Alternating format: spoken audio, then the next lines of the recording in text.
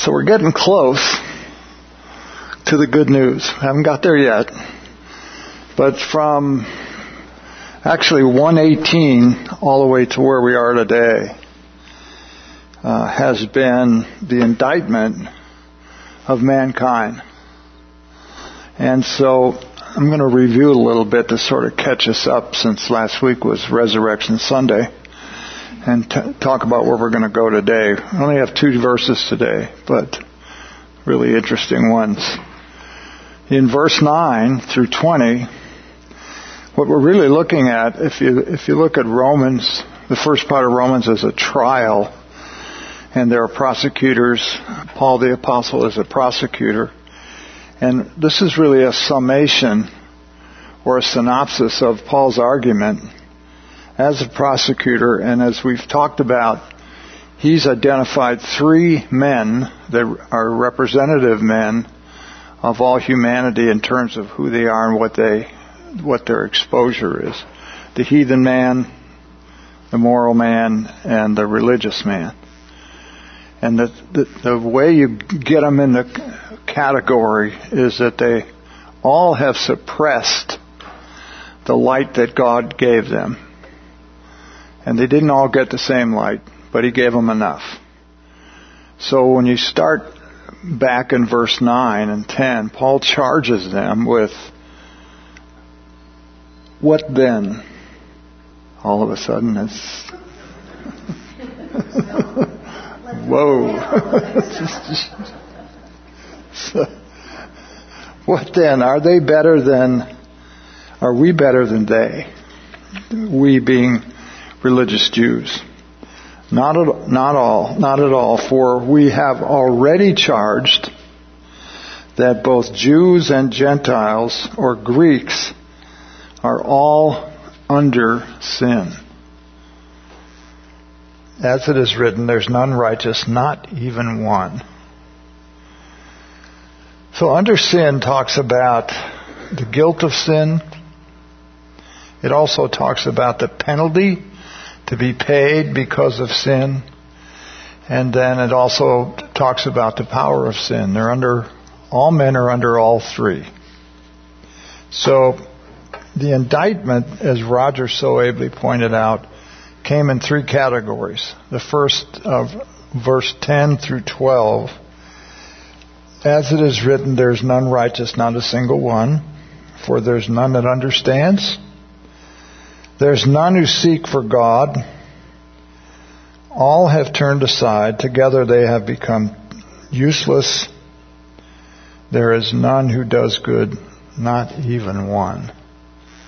Imagine standing before God or the Apostle Paul, and he says that about you. There's nothing about you that is savable. The second category was verses 13 through 17, which kind of talked about the depths of sin. Their throats were an open grave. Their tongues, by their tongues they keep deceiving. If you haven't learned by now, you will learn before you get to be as old as I am, that everything you hear on any of the media is deception. It's all deception. All of it. Tell me the last time you heard something, whatever it is, that wasn't deception. There's deception of some kind. The poison of asps was under their lips. An asp was a snake in Egypt that was poisonous, whose mouth is full of cursing and bitterness. If you were in the Marine Corps, like I was, bitterness and cursing was part of the deal. Their feet are swift to shed blood. Destruction and misery are in their path, and the path of peace they have not known. The third group, the source of sin, in verse 18, there is no fear of God before their eyes. Oh, wow. Fear, not afraid, hiding under a rock, but have no respect for God. They don't understand, or maybe they do understand, but they don't look as God as someone to be dealt with. And I'll tell you where that really shows up in our society today. We're now in the third generation, as best I can tell, of families that do not teach their children ultimate authority. There is no ultimate authority. Like one of the guys on the tube I saw a week or so ago, he said, everybody thinks they're God today. So they're the ones that get to decide what's truth and what isn't truth, what's reality, what isn't reality. And so you have kids growing up without a ultimate authority, and they're in the next generation and the next generation. And what do? A lot of what we see today is the fact that there's no accepting of an ultimate authority of any kind. I'm the ultimate authority. And as one man said, there's only one result or conclusion that you draw from if I'm the ultimate authority, and that's suicide. You know how that goes together? If I can't rely on me, I can't rely on you, I might as well check out of here, because there's nothing here for me. There's no authority if I'm the one who gets to decide. So, in all of these things, we have now verse 19. Now we know that whatever the law says, there's an authority. It speaks to those who are under the law, so that every mouth may be closed and all the world become accountable to God. So after the prosecution is done giving his case or her case, they sit down, and now the defense gets to stand up. So now there's an opportunity for defense. What do they have to say? There isn't any defense. After God has laid out his accusations, and there's nothing to say. Every mouth is the whole design of verse 118 till today is to get people to stop talking. They have no defense. You can't say, yeah, but. Or you can't raise your hand and say, well, I don't fit those categories. Yeah, I do. I fit that.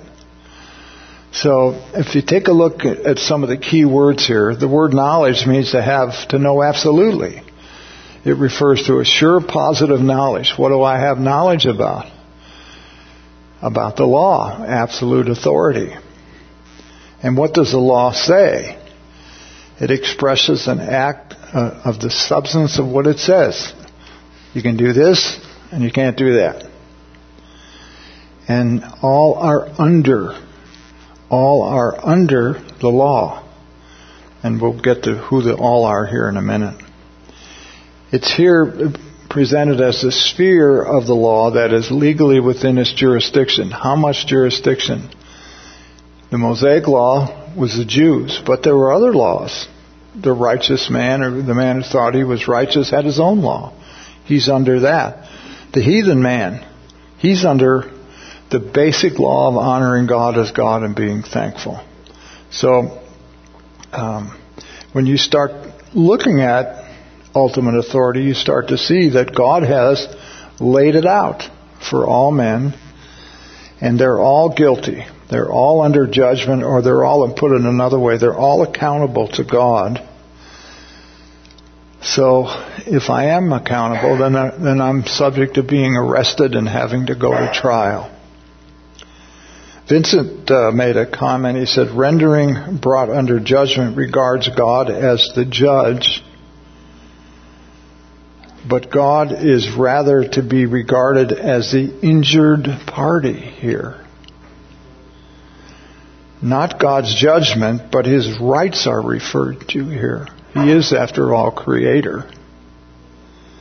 The better rendering is liable to pay a penalty to God. Interesting the way he puts that.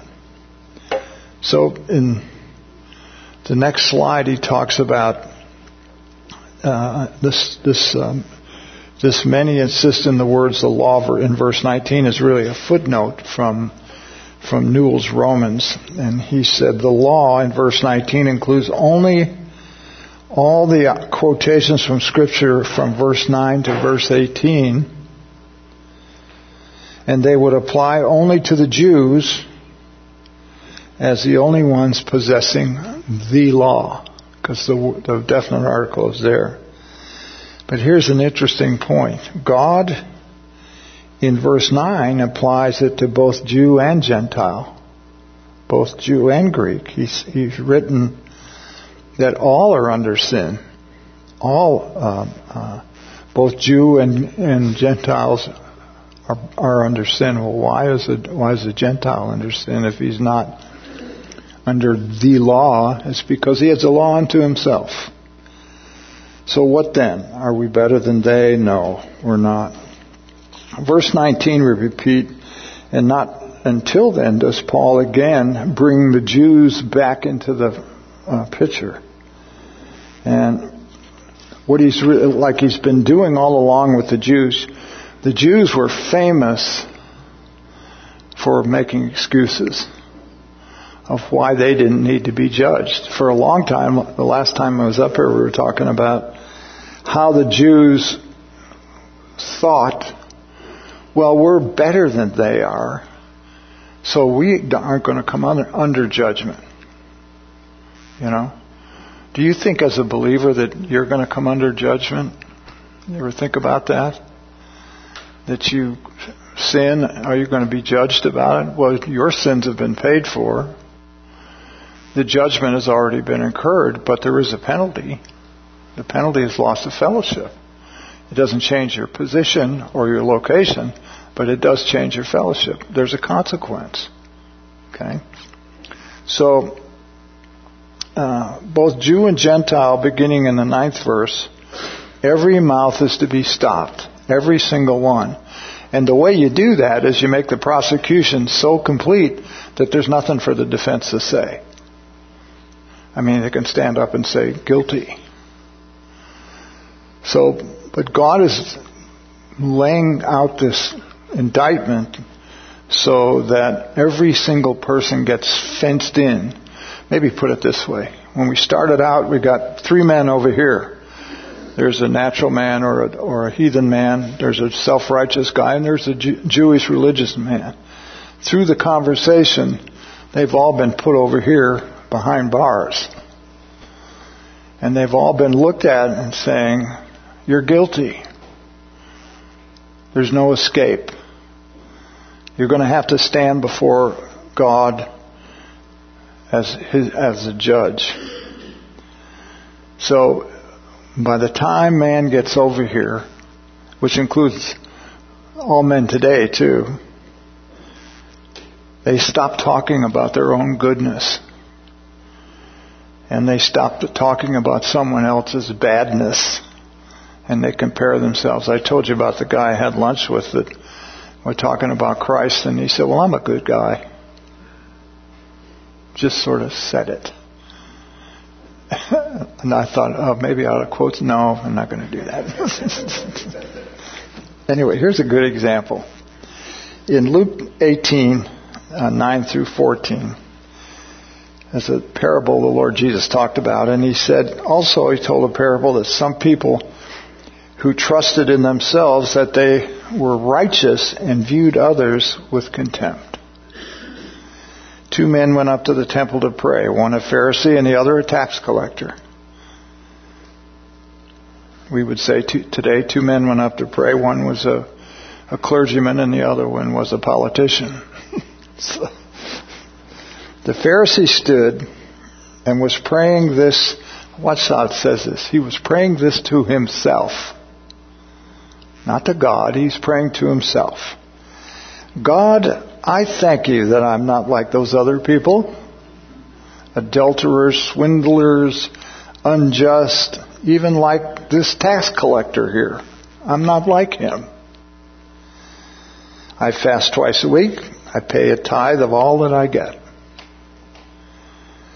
But the tax collector, by the way, a tax collector in the Jewish economy or the Roman economy was the most hated guy in town because he was the guy that was always knocking on your door wanting his whatever, 10, 20, 30, however much they wanted. That was his job. So you can tell, you know from that job alone, he wasn't very well liked. So the tax collector, standing some distance away, was even unwilling to lift up his eyes to heaven, but was beating his breast, saying, God, be merciful to me, a sinner.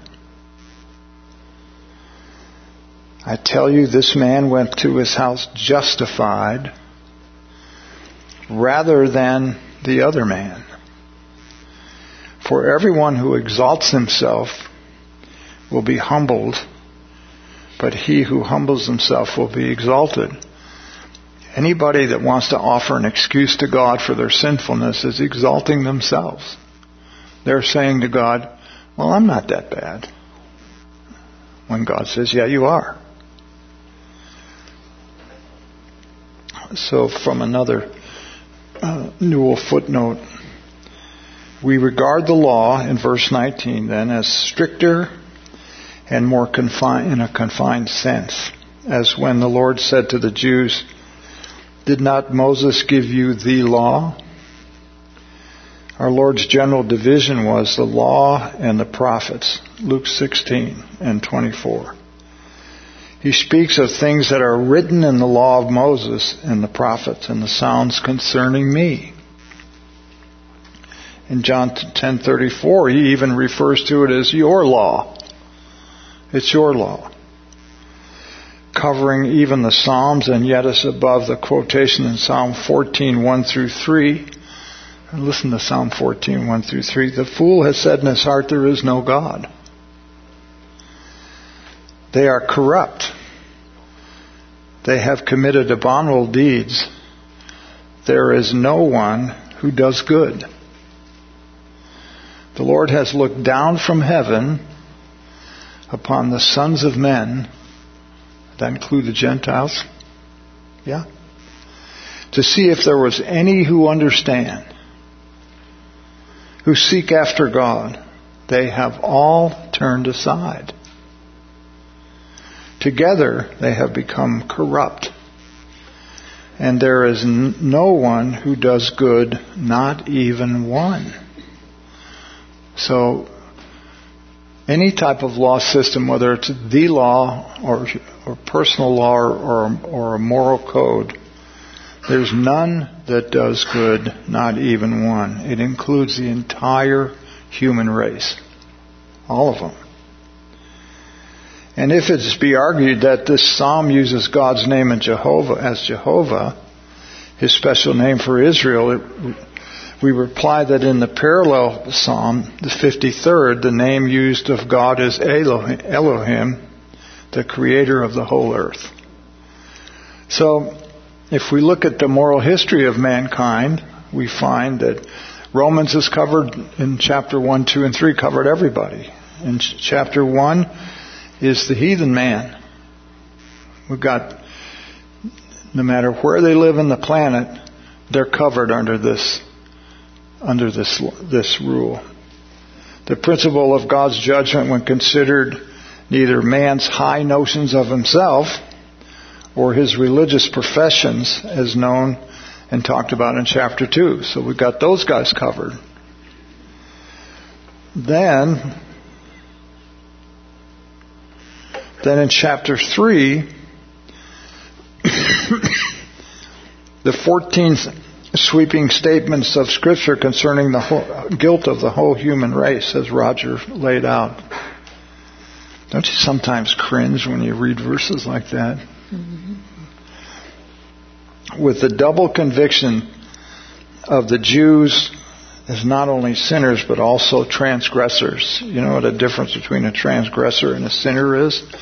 The transgressor has a violation of a law that he lives by. Everybody's a sinner, not everybody's a transgressor. So, it's all designed to do one thing.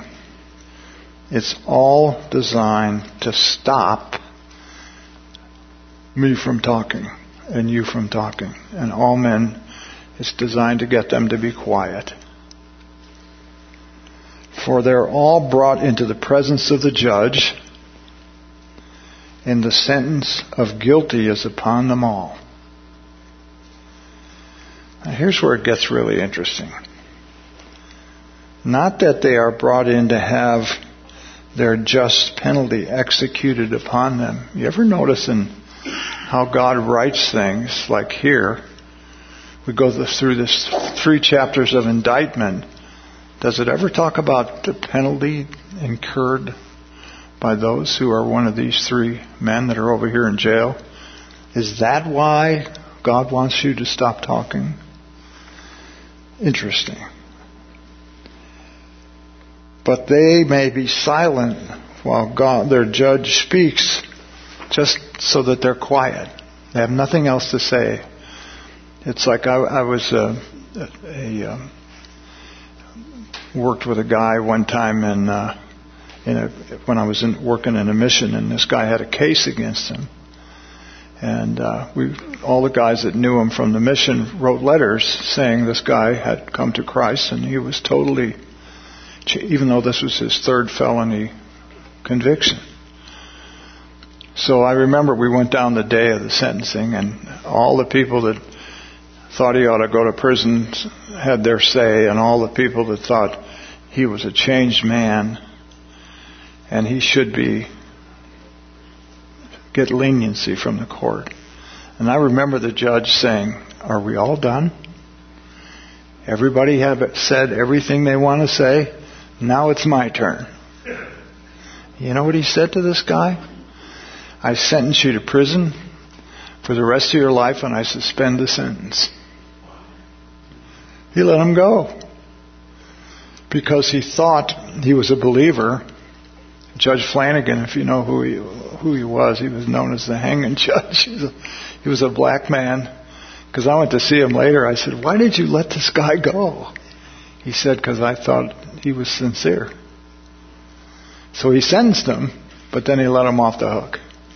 "I suspend the sentence."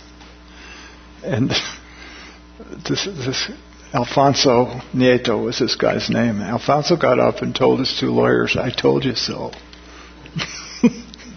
I thought, oh man, be quiet. So,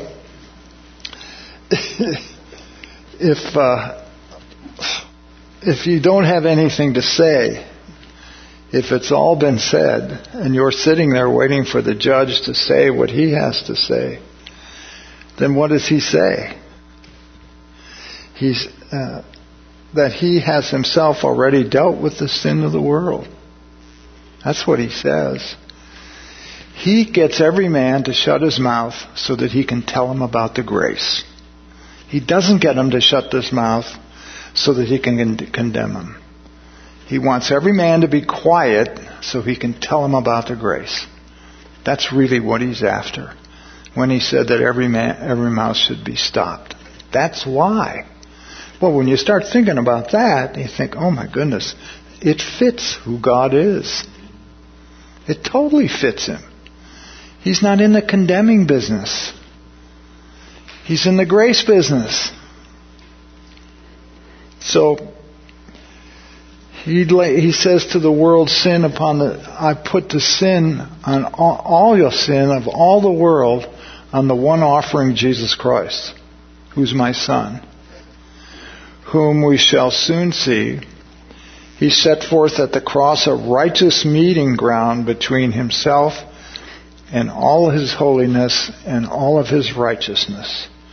And the sinner, whether he's Jew or Greek, is definitely guilty.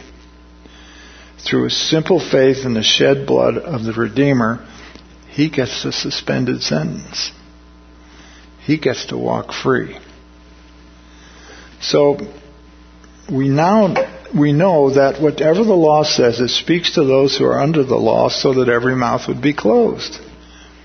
And all the world would become accountable or guilty before God. Blessing, though humbling, is a moment in our history when first our mouths were stopped. I met the Lord at 35. I had to shut up. And I had to listen. Because I had all of the arguments, like all of you have had, about, well, I'm not as guilty as it may sound. Only when we are prepared to listen undividedly to God, prepared to receive His blessing, so that the very object of the law was to close every mouth and to place all the world under judgment before God. That's the reason for the law. That's what He did.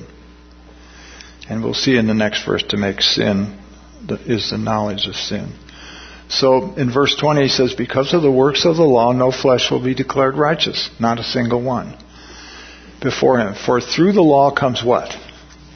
The knowledge of sin. Not the knowledge of righteousness, but the knowledge of sin. Vincent explains not the Mosaic law in its ritual or ceremonial aspect, but the law in a deeper and more general sense, as written both in the Decalogue and in the hearts of the Gentiles, and embracing the moral deeds of both Gentiles and Jews.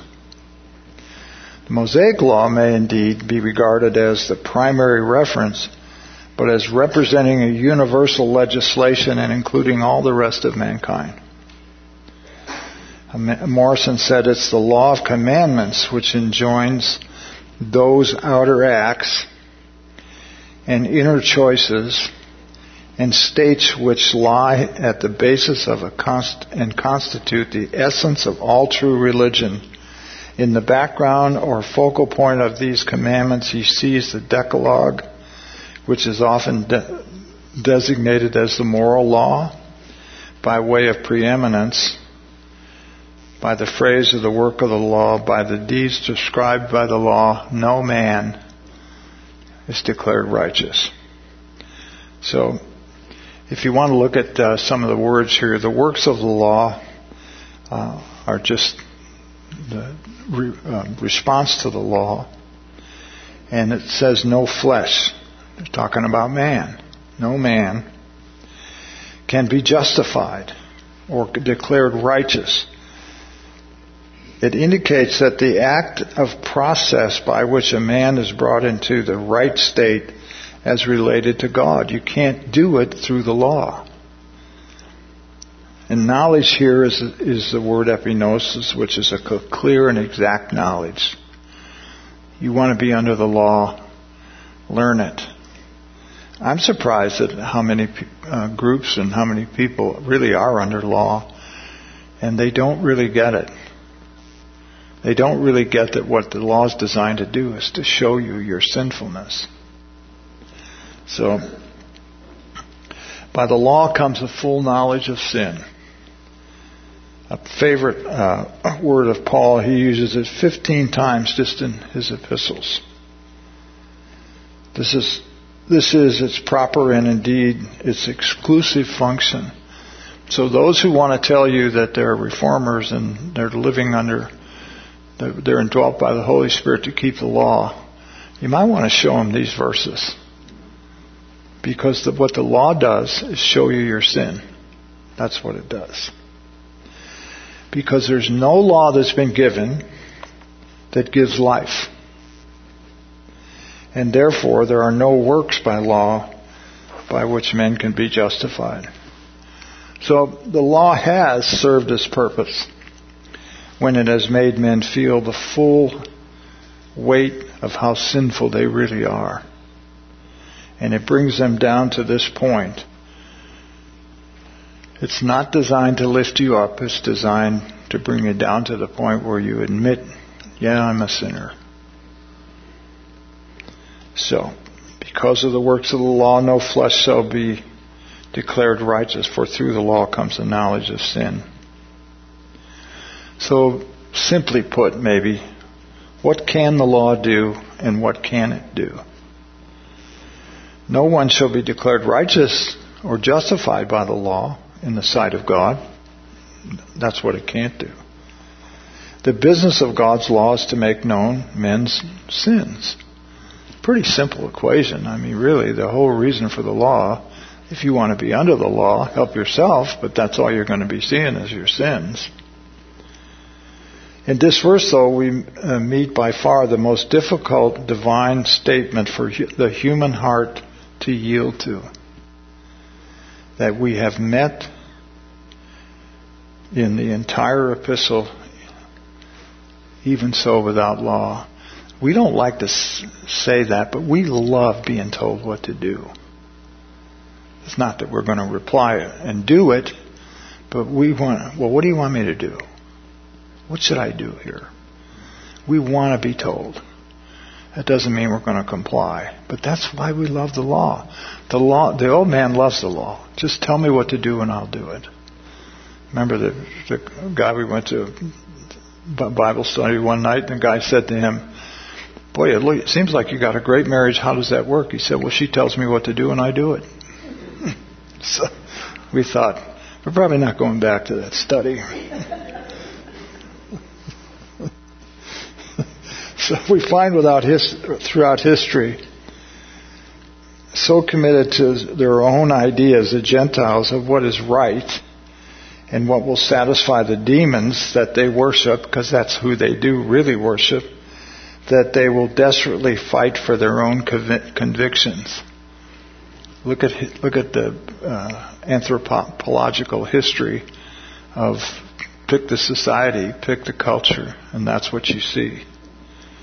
How much more difficult the task becomes in dealing with those who, as the Jews, know that they have had a direct revelation from God. They have gotten a full boatload of thou shalt and thou shalt not. And he that doeth such things will live by them. That's what they've gotten a good dose of. So Paul goes to Athens. The interesting thing about Athens is that there were statues of all, you name it, every god imaginable. And they also had a statue to the unnamed God, who didn't have a name. So Paul acknowledges to them, you're really religious around here. The city indeed being filled with idols, and that they were ignorant of God the Creator, who had raised up from the dead the one whom would be the judge of righteousness. So when he lays that story on them, you know what they did? They mocked him. Others said, well, hear what you have to say concerning this again. So we say that if men are brought off only with great difficulty from the follies of their idolatry. And when you think about it, you ever heard the saying that we found the enemy within the camp? Guess who it is? It's me. I'm an idol unto myself. And that's what makes it really hard for those who aren't believers to come to Christ, because they got to give up that idol. And it's them. So when they find out from God's Word that it's not good works which men have done, as the good works they persuade themselves that sometimes they will do. When my friend said, I'm a good guy, what is he saying? Well, I've done some good stuff in my life, and I'm going to probably do some more good things. And all my hope is in the fact that I'm a good guy. For almost all know themselves to have failed in being a good guy. Yet they promise themselves that they will be better. And the thought of being declared righteous by a work altogether outside of themselves never comes into their mind. The responsibility is theirs. So we've really been answering 3 questions according to Newell. And keeping God's law benefits me nothing for the righteousness in His sight. Why did He give it? If I don't get anything from it, then why did He do it? We already know the answer. The difficulty becomes even greater the more the quality of the law is discovered. Our judgment sees these things in the law to be holy, righteous, and good. We do see that. And we know, if we're honest, that God spoke all of these words in the law. Just, not that I would recommend you spend a lot of time, but if you read Deuteronomy, Exodus and Deuteronomy in the Old Testament. I get about a half a page in there and I have to put it down because I can't go any farther. I'm already so guilty I don't want to read anymore. So the knowledge comes through the law of sin. It reveals what God approved in man and what God disapproved and prohibited. It caused men to undertake the exercise of obedience. And it condemned him for not living up to that, not being able to obey. Now, it's apparent that to bring men off from false hopes in their law of obedience, three things are evident to them. One is that the law, once broken, can only condemn. You've heard the metaphor where the law is like a tempered glass. You know how tempered glass breaks? You break it and it breaks into 1,000 pieces. And if you want to avoid or get back from the condemnation of breaking the law, you got to put all those pieces back together perfectly and be able to look through. So a man under the law has broken the commandments and he can't do anything to fix the ones he's broken. The second thing is that even were men able now to begin perfectly keeping any law of God, it would not make up for the past disobedience or remove their present guilt. And lastly, that keeping the law is not God's way of salvation or of blessing. That's probably the most important one. It's not the way God designed it. So therefore, the heart's only relief to hear God's own word concerning 7 questions, all of which will be covered as we go forward. And I'm only going to deal with 2, 3, and 4. And I'm not going to read them all to you, but they're really interesting. That what nation to give the law, why to give the law, what was the law's ministry, how is it set aside or annulled, etc. And as we go through the rest of Romans, these will all be answered. There are a total of 7, and the coming chapters in Romans will talk about them. So let's look for a moment at 2, 3, and 4.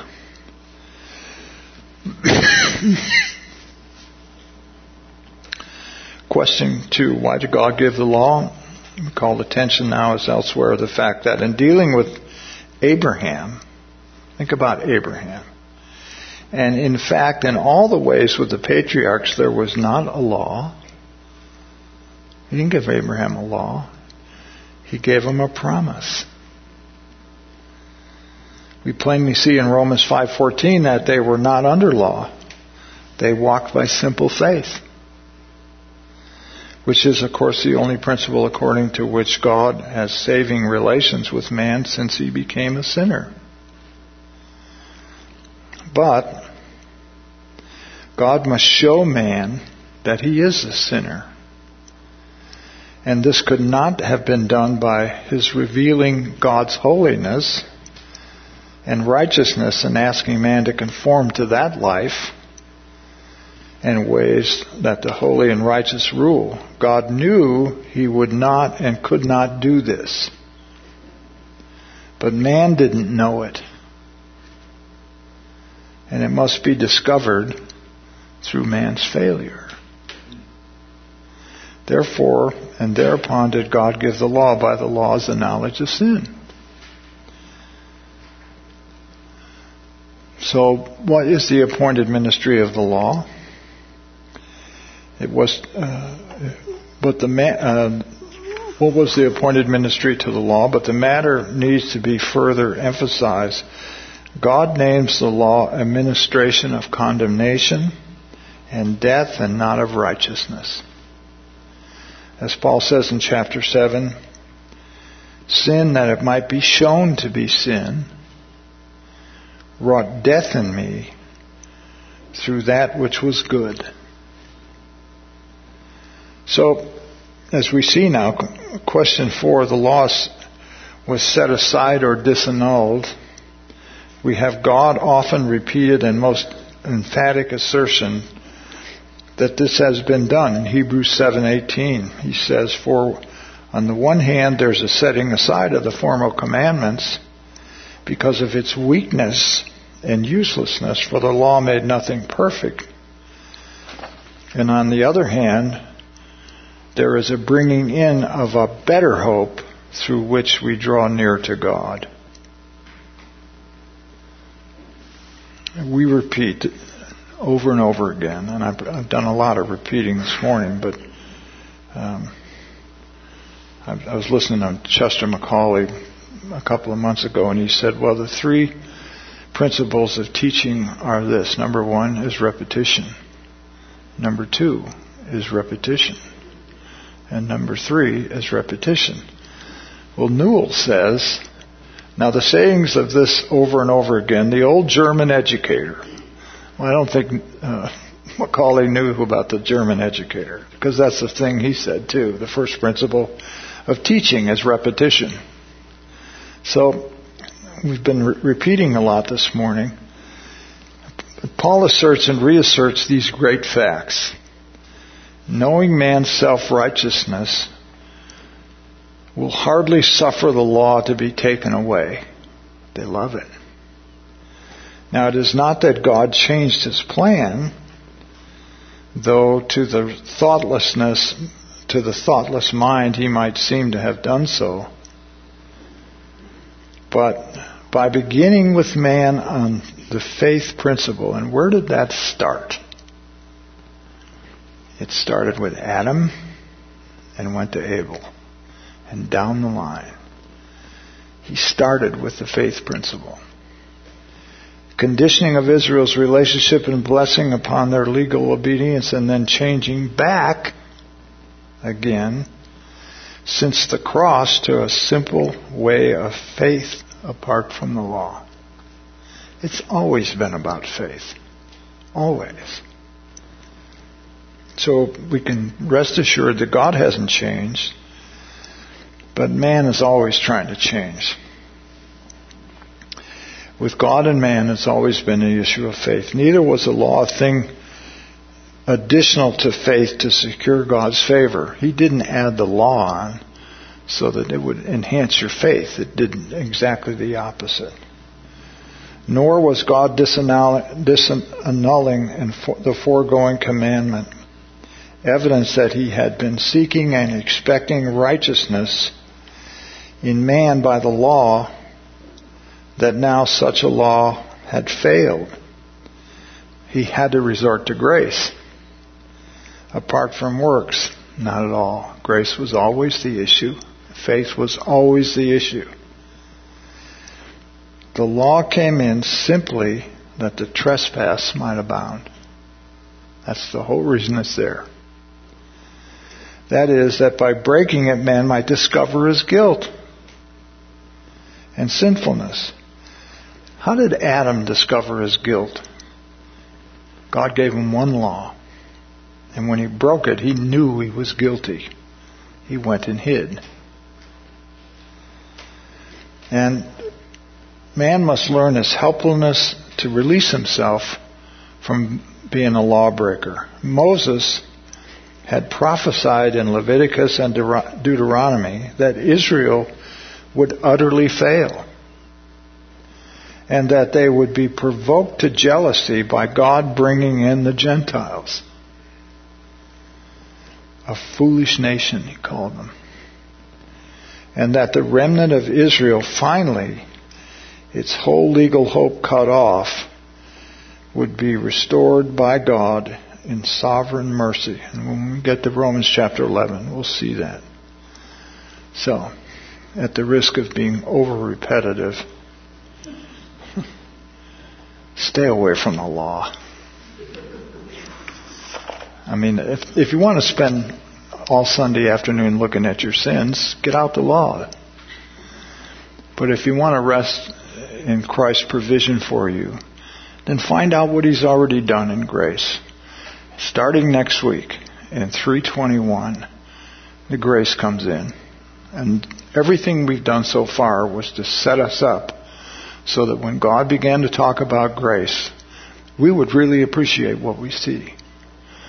And from now on, all the way through Romans, is going to be grace. Grace, grace, grace. You're going to get sick and tired. No, you're not. Grace is the thing. And God has always been that way. If you closely look at the Old Testament, Exodus and Deuteronomy, you see in the middle of all of that, God's grace is working. All the way through. All the way through. He's a gracious God. That's His character. He's not a condemner at all.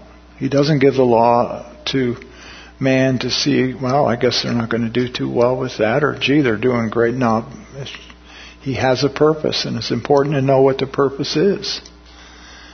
The most important thing is that we understand we do live under God's grace, and He wants us just to believe Him, just to live by faith. So let's close. Father, how we thank You for all that You've done. You've made it so clear to us that we do deal with You because on the grace basis, because that's the way You deal with us. We should respond in kind. That we may continue to grow in the knowledge and grace of our precious Savior. We pray in His name. Amen.